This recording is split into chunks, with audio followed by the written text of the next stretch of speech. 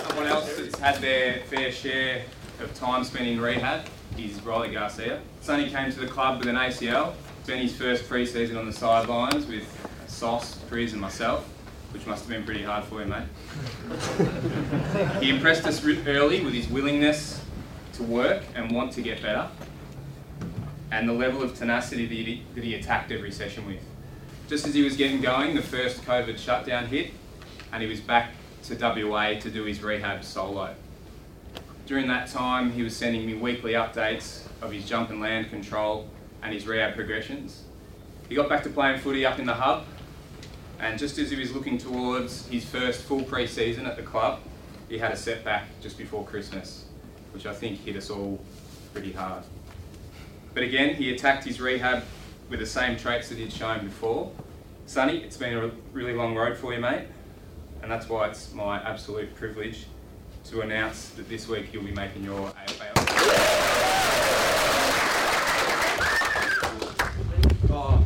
Yeah, quite speechless. Firstly, to the medical team, like Stoney, the work you guys have put in behind the scenes, it's been a long journey.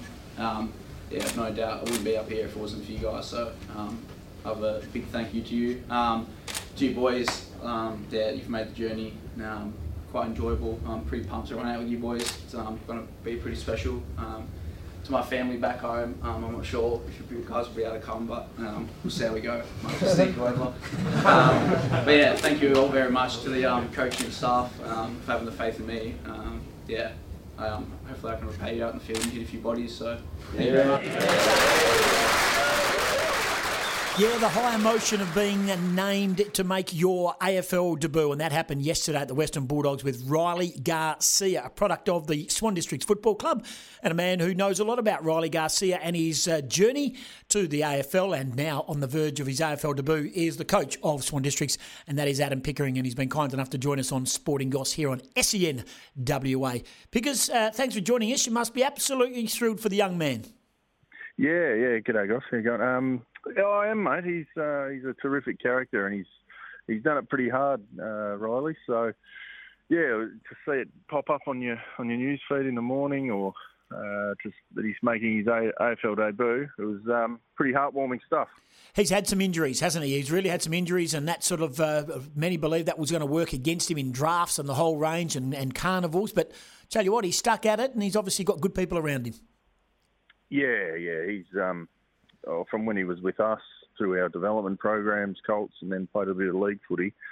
He, the one thing he did have, Riley, was a terrific character. So any hurdles that he was going to come across in his AFL career, and they all do, he was we believed he was definitely going to overcome them. So yeah, saw him go down in his 18th year with a knee, playing for WA in the championships. He was pretty down with that, but his character has shone through. He's fought through it, and he gets his chance. What does he bring to the table? What's his strength? And not that you've probably seen a lot of him in more recent times and what he's built on that, but when he was under your guidance, what was his strength as a footballer? Well, first and foremost, mate, I didn't do much with him. He did most of the work, but he had real good speed, real good endurance, and a relentless endeavour around the footy. Really typical of that Western Bulldogs type of player. Against you have a look at their team, and they've got all these guys that go through the midfield, put heaps of pressure on, are really good with their hands, and Riley fits that mould. He's he's very coachable, willing to do whatever he can for the team, and he never stops trying, never gives up. Well, I'll just name drop right here now. I'm a similar. You talked about your involvement with Riley Garcia. I hang my hat on having coached Daniel Rich at the Subiaco Colts a while ago, mate, and I can trust you. He taught me more as a 17-year-old than I taught him as a 40-year-old. Yeah, I know. They go on the CV. You claim them a little bit, but in reality, you're right. They taught you more. You're playing East Fremantle this week. You, of course, as it stands right now, you're in the clutter, aren't you, in regards to spots for the finals? And it is that type of competition. I mean, even the top teams, even like the Subiaco, the Claremont and the like, I mean, there's no runaway leader. And I saw East Perth on the weekend. I've seen them the last couple of weeks. They've improved. Yeah. They've improved over the last month.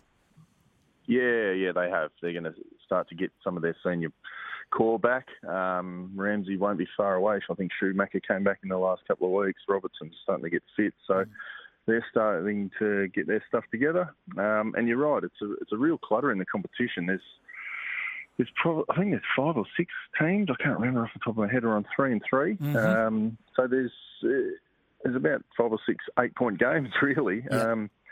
Yeah. These weeks we've got East Fremantle and Peel Thunder before the bye. They're 8-point games for us. So there's no easy ones. We're not taking anyone lightly. It's just these are the ones, if you want to play finals at the end of the year, you really have to win. Peel, East Fremantle, Swans, West Perth and Perth, all 3 and 3. There you go.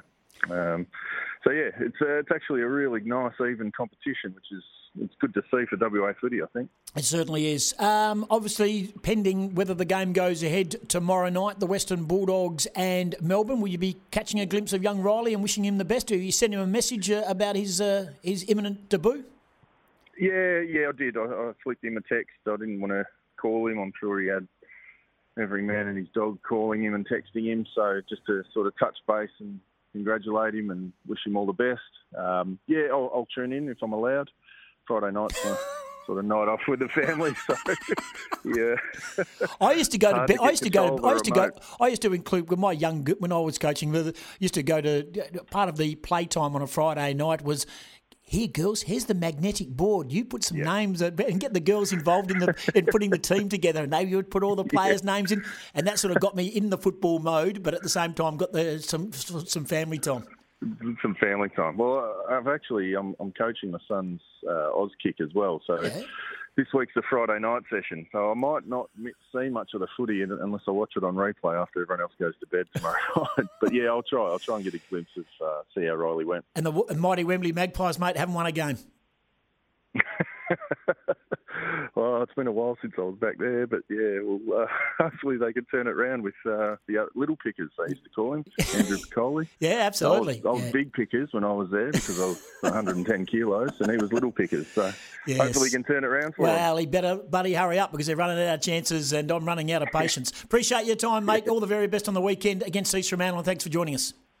No worries, Goss. Have a good day, mate. He's a good man. He's Adam Pickering. He's the coach of Swan Districts and a man that had a bit to do with the development of Riley Garcia, who makes his debut tomorrow night. This is the Sporting Goss on SEN right around WA.